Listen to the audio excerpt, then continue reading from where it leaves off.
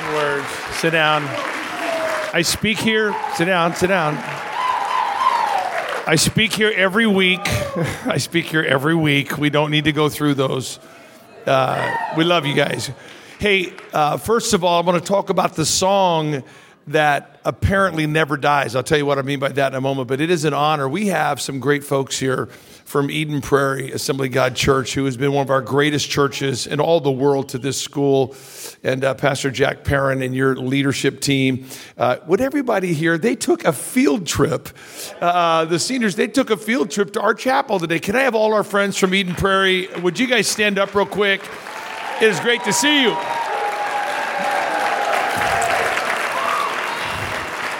My goodness. Big field trip. Are you taking them to Chick-fil-A when you're done here? So this is great. And it's a double portion, double blessing. Almost 20 years ago, 2000, I formed a friendship with an incredible man through our emails. This is back when it was dial-up internet, for a while. Phone lines. And through a supernatural series of events, a man named Tom Berkman came into my life. He was the chairman of the board of deacons and the head of the search committee at Grand Rapids First Assembly of God. And Tom and Mary Beth Berkman were just the backbone of that great church. And I ended up becoming the senior pastor of that great church at age 38. I can't believe it. I don't even listen to people who are 38. And so I'm 57 now. I got 38. How did you even listen to me back then? But I served there. And then about a year and a half after I was there, he pulled me aside and said he got a phone call from our mutual dear friend, Gordon Anderson, and was invited to become the head of academics, or the provost, as we call our leader of that at the university, and served here how many years, Tom? 16 years, and was the founder of the graduate school, if I have all my data right. It is so great to welcome back a former heartbeat of this school, Tom Berkman, former academic chief officer of this school, founder of the grad school. Tom, would you stand up real quick? He's a part of Eden Prairie. We welcome you back, and we honor you today. Wow. All that you just saw with the graduate school and where Dr. Brathwaite has taken this to the next is built on your shoulders, Tom, and we are so appreciative of your work. So the song that never dies, 134 years ago, a 26-year-old man, I think his last name Boberg, B-O-B-E-R-G, he's from Sweden, didn't speak a lick of English, writes a poem and a melody in 1885, not 1985. That's when I was a youth pastor back in 85. This is 1885. The guy writes a poem, puts a little Swedish melody to it, and it's a song that would not die. It was then translated by a person from Germany into German, this poem and this little melody, and then it was translated into Russian, and then finally a missionary named Stuart Hines translated it into English. He was from the UK and took this Russian, German, and Swedish song and melody and finally put it into English. And it's a song that never dies. It's a song we sang. It's 134 years old, written by a 26-year-old, that song, How Great Thou Art. I met the song when it was about 90, back in the mid-70s, 1970s, back in the 1900s. I know I'm throwing a lot of centuries at you from yesteryear, but that song is powerful, and it just never seems to lose its hit, its pop. It just was, when it's sung well, sung from the heart, singing How Great Thou Art, then sings my soul. But that thing's 134 years old. Can you imagine at 26, you write a poem, you write a little song, a little jingle, and 134 years from now, I didn't do the math to figure out what 134 years is from today, but can you imagine somebody singing that? You never know what is stirring in your soul. You never know what's stirring in your mind that's going to live for the ages. All right, we're going to be in 2 Chronicles chapter 20. 2 Chronicles chapter 20. Now, I'm pretty much out of time, but we're going to do a little bit of this as best we can for a few minutes. I want you to remember this statement. If you play the bigger game, you will play the better game. If you play the bigger game well, if you play the bigger game, you will play the better game. I know it sounds like we're in a locker room, we're talking to a team.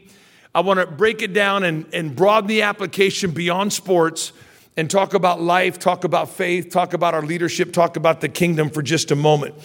I love this individual, 2 Kings chapter 20. It's my favorite name. I laughed at it as a little kid, Jehoshaphat.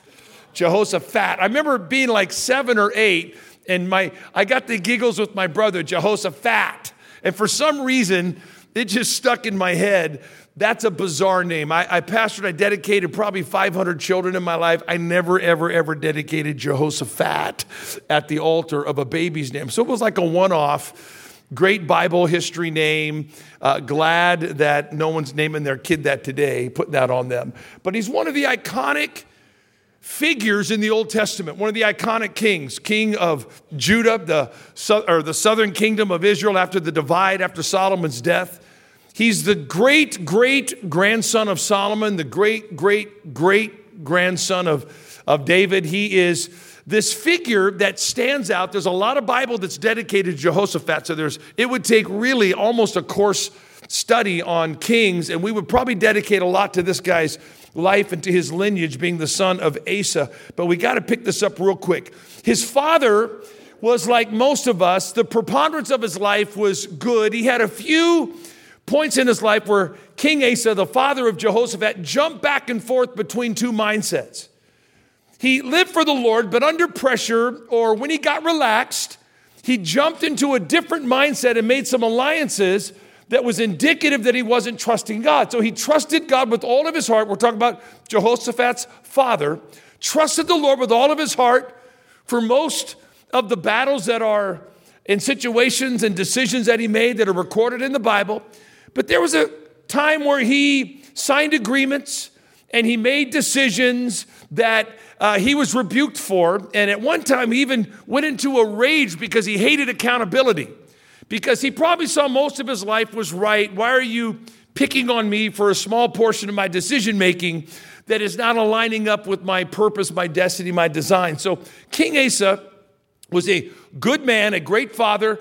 He is a man that honored the Lord, that took down sinful high places. This is Jehoshaphat's dad. But he did jump back and forth between two mindsets. And really, as you develop your leadership and get your reputation for loving the Lord, serving the Lord, giving your life for his purpose, one of the early and ongoing tests of your heart and hopes of the Lord in your life is to eradicate the duality of mindsets in your leadership, meaning that I love the Lord for the most part, and I make my decisions based on truth, but under certain pressure points, I'll jump to the other system. And so that's really what's going on. You're not at North Central unless you're fundamentally a good person with your eyes aiming in the right direction, your life and your confession and your desires and your decisions, for the most part, have been positive, or you wouldn't be in this room. But we really are down to this question for the rest of our life. Is it about preponderance or lordship? And preponderance means like, well, most of my life fits with that scheme and that paradigm, but not all of it. And so the Lord is going to frustrate you, knock on the door of your heart. He's going to put little traps and tests in front of you until that duality is healed. Until where all of your mindset under any situation, until you're participating in the bigger game. Now, when I talk about the bigger game, here's what I'm talking about. If you play the bigger game, you'll play the better game. So the game that we all have to play, it's our assignment, it's our calling in life. I don't mean a game as in it's a joke. I mean your assignment. It's the purpose of your life. It's the competition against the forces of darkness, that your assignment is to win. If you're in that game, it's very easy to be lost in the pressure of the smaller game that you lose sight of the bigger game. So I talk about the bigger game. If you play the bigger game and settle the bigger issues, I promise you'll play the better game. So the bigger game has to do with your reaction. And let me back up here. So the kings, when you're studying kings, it really is these major thematic moments that really are huge indicative moments or definitions of how they view life. It's there is some nitty gritty when you study the kings, but issues of trust and fear and right and wrong really is woven throughout all of these narratives of the kings of Israel and the kings of Judah. So this is no different. I'll give you a little taste because we are ripping through time here. So Jehoshaphat, he loved the Lord, but he had modeled for him a life that at some points jumped between the two systems. So when I talk about that, Asa trusted the Lord in these battles, but in this battle over here, he made an alliance with an earthly king because he could not trust God to win this particular battle. So he defaulted and behaved like the world around him. So I'm talking about jumping between two systems.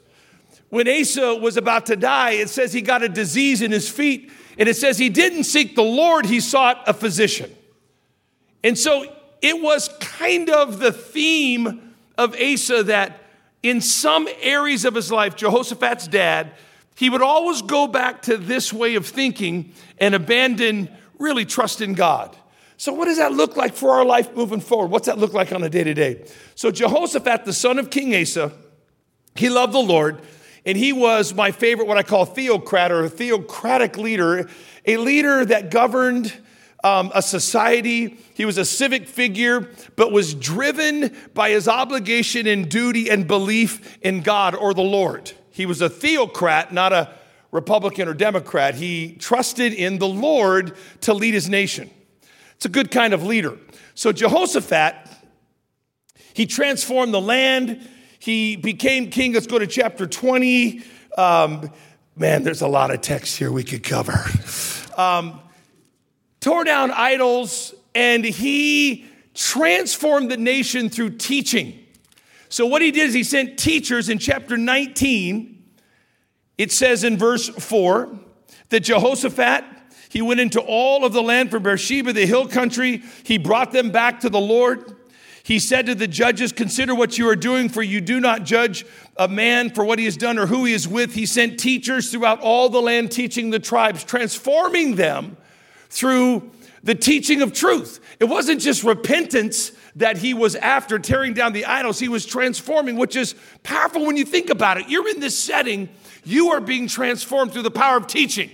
And I don't care what you do in this life, you will transform the people around you, the soil that you stand on, because of your capacity to teach, your ability to transform and transfer from the proven life to the promising life what is true. So teaching is at the core of the national revival of Judah.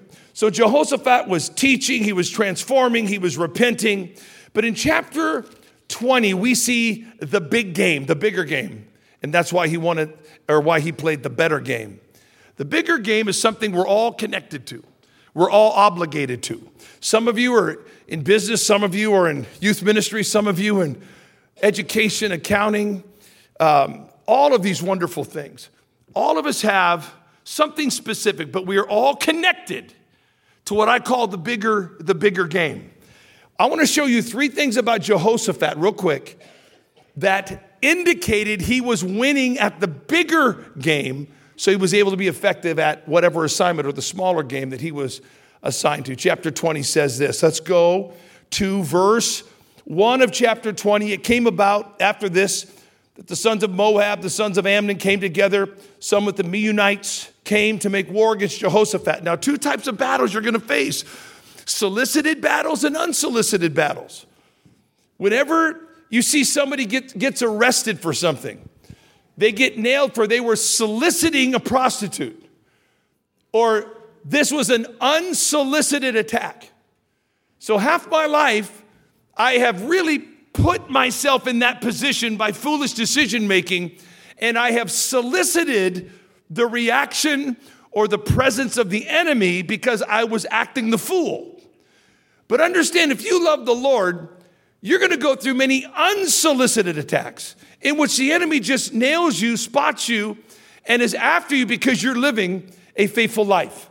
You got to win at the unsolicited and the solicited attacks. You got to know both. In this case, Jehoshaphat, it was an unsolicited, unwarranted attack of the enemy. It says that they came and Jehoshaphat, verse number 3, Jehoshaphat was afraid and turned his attention to seek the Lord and proclaimed a fast throughout all of Judah. Our life is oftentimes reduced to this narrative right there. What's the first thing you do when you are afraid? Do you turn to the Lord, the bigger game? Have you fundamentally settled in your life that when I feel afraid, I turn to the Lord to seek the Lord, or do I start defaulting to this other mindset that I carry with me? Are there certain battles or certain intensities of life that cause me to default to this other thing that I do? If you play the bigger game, you'll play the better game. What's the bigger game? Anything you are afraid of, anything that comes against you, whether it's solicited or unsolicited, you turn to the Lord and seek the Lord.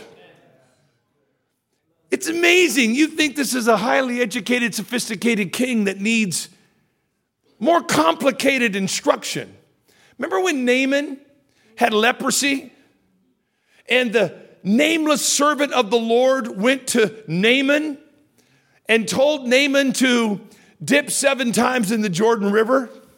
And the Bible says that Naaman, who was a powerful political figure, was in a rage. He was upset. He was offended that something so simple could solve his problem.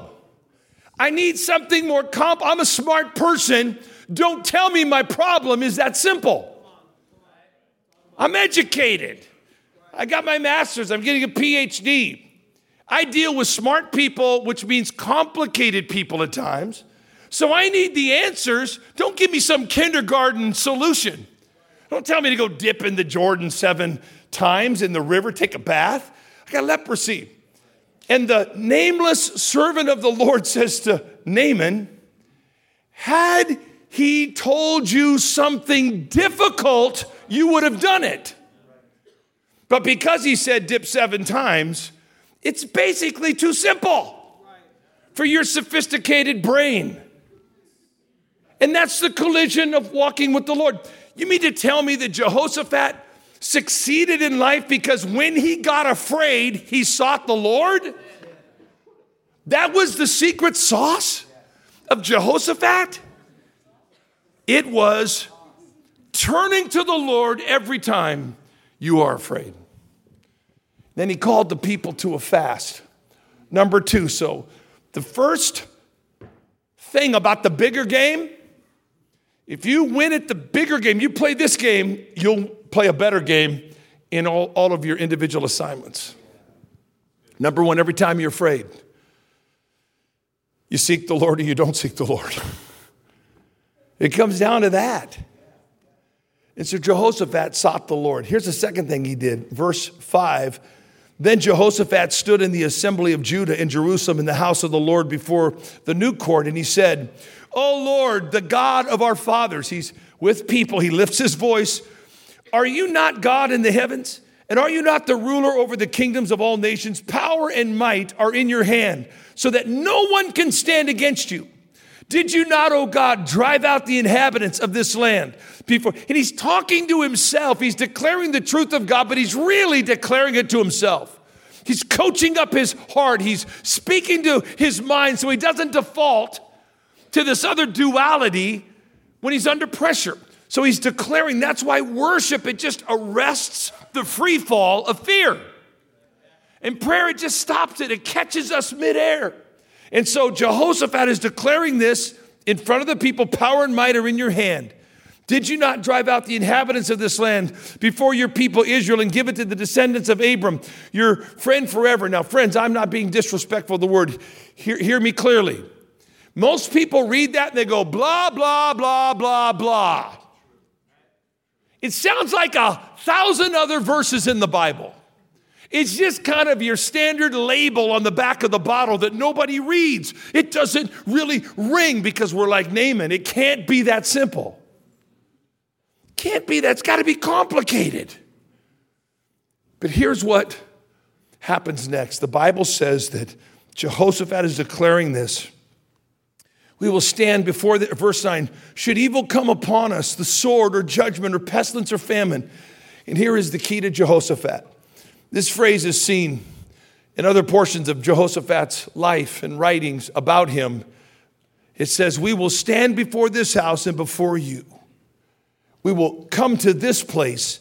We will declare this truth every time evil, the sword, judgment, pestilence, the environment, things beyond our control, famine, anything that comes against us, if it's an unsolicited attack from some wicked enemy with a sword, or if it's God breathing down on us through the environment of famine and pestilence and drought, every time we will stand before this house and before you. Here's the second thing about the bigger game.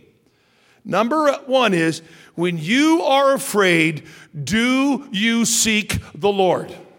Number two is this: are you leading people to the Lord or to yourself? Are you leading people to the Lord or to yourself?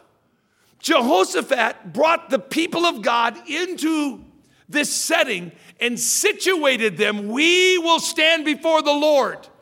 We will come to this place. I'm not leading people to my throne, my gifts, my talent, my power, my prestige, my aura, my persona. The big game, I don't care what your assignment is in this life. If you play the bigger game, if you will turn to the Lord every time you're afraid for the rest of your life, every time you feel like time's running out, you're trapped, tomorrow I'm dead, I've procrastinated, now I have insomnia, now I eat and watch TV too much. Isn't that a beautiful formula? It's procrastination, it's insomnia, it's too much food, and it's television. You know what that's code for? College. It's code for PhD. Procrastination, insomnia, overeating, and television. Can I get an amen? Okay. That wasn't a hearty amen, but it's like, okay, nailed. Now watch this. We're wrapping right here. Jehoshaphat, pestilence, sword, whatever, he led people. Let's get a piano player up here if we can, or somebody on the platform. Now watch this. Here we go. You got to lead people to the Lord, not to yourself, for the rest of your life. You got to drive people into his presence, not simply display your power and your talent. Number three. So the Lord gives them instruction very quickly. There's an answer to the prayer, and there's instruction in the answer. Verse 16, tomorrow go down against them, and behold, they will come up by the ascent of Ziz. It's a great little town, Z-I-Z. And you will find them at the end of the valley in front of the wilderness. You will need to fight in this battle. You need not fight this battle. Station yourself, stand and see the salvation of the Lord. Do not fear or be dismayed. Tomorrow go out to face him, for the Lord is with you. Jehoshaphat bowed his head with his face to the ground, and all Judah and the inhabitants of Jerusalem fell down before the Lord, worshiping the Lord. The Levites from the sons of the Kohathites and of the sons of the Korathites stood up to praise the Lord, God of Israel, with a very loud voice. Here's a third component of the big game. If you play the bigger game, you'll win. You'll play the better game. Number one is, every time you're afraid for the rest of your life, you got to seek the Lord. Number two is, you got to lead the people to the Lord, not yourself. And number three is this: always lean into worship the moment it begins. Okay, 3 people got that. Now I'm speaking to a worship-centered university like no other place in the United States. But I'm telling you, I'm talking about far beyond this room. The secret sauce to Jehoshaphat is that when he got afraid, he sought God in a split second. Second thing he did is he led people to the Lord, not to himself. And the third thing is he leaned into worship the second it began. This was the biggest shift in my life. Let's stand together across the room. Man, I sat in chapel at the university I went to, the college, back row, hat on, backwards. If I felt respectful, I'd wear my hat straight. I never lifted my hand, my voice, squat, nothing. I just was trying to get to basketball practice. Nice people up there. I'm not them. I'm self-conscious. And the shift that happened my second year of college was, first of all, meeting Mrs. H. And I was studying to be a youth pastor. And she says, "You're going in the ministry, right?" And I said, "Yeah." She goes, "Can I ask you a question?" "Yeah." She goes, "How come you don't worship?" If you're like if we're gonna be in the ministry, shouldn't you worship? I found out how much I loved her because my hands went up. I surrender to you, Lord, and to her. Oh, but now watch this. It took me a while. I mean, we would sing these old kind of corny songs, with my hands lifted up and my heart filled with praise. And this is what I would do is say, "Everybody lift up your hands." And I would do this. From the pocket, I would lift my hand up. I did. That's about all the Lord would get from me. And the greatest shift in my life happened, not when I entered vocational ministry, but when I entered with all my heart his presence. And every time, it happened in my second year of college, and it has never stopped. The second worship begins, I've leaned into it the moment it begins. Now, yes, we live in a state of worship. Yes, worship is my life. It's my behavior. It's all of that.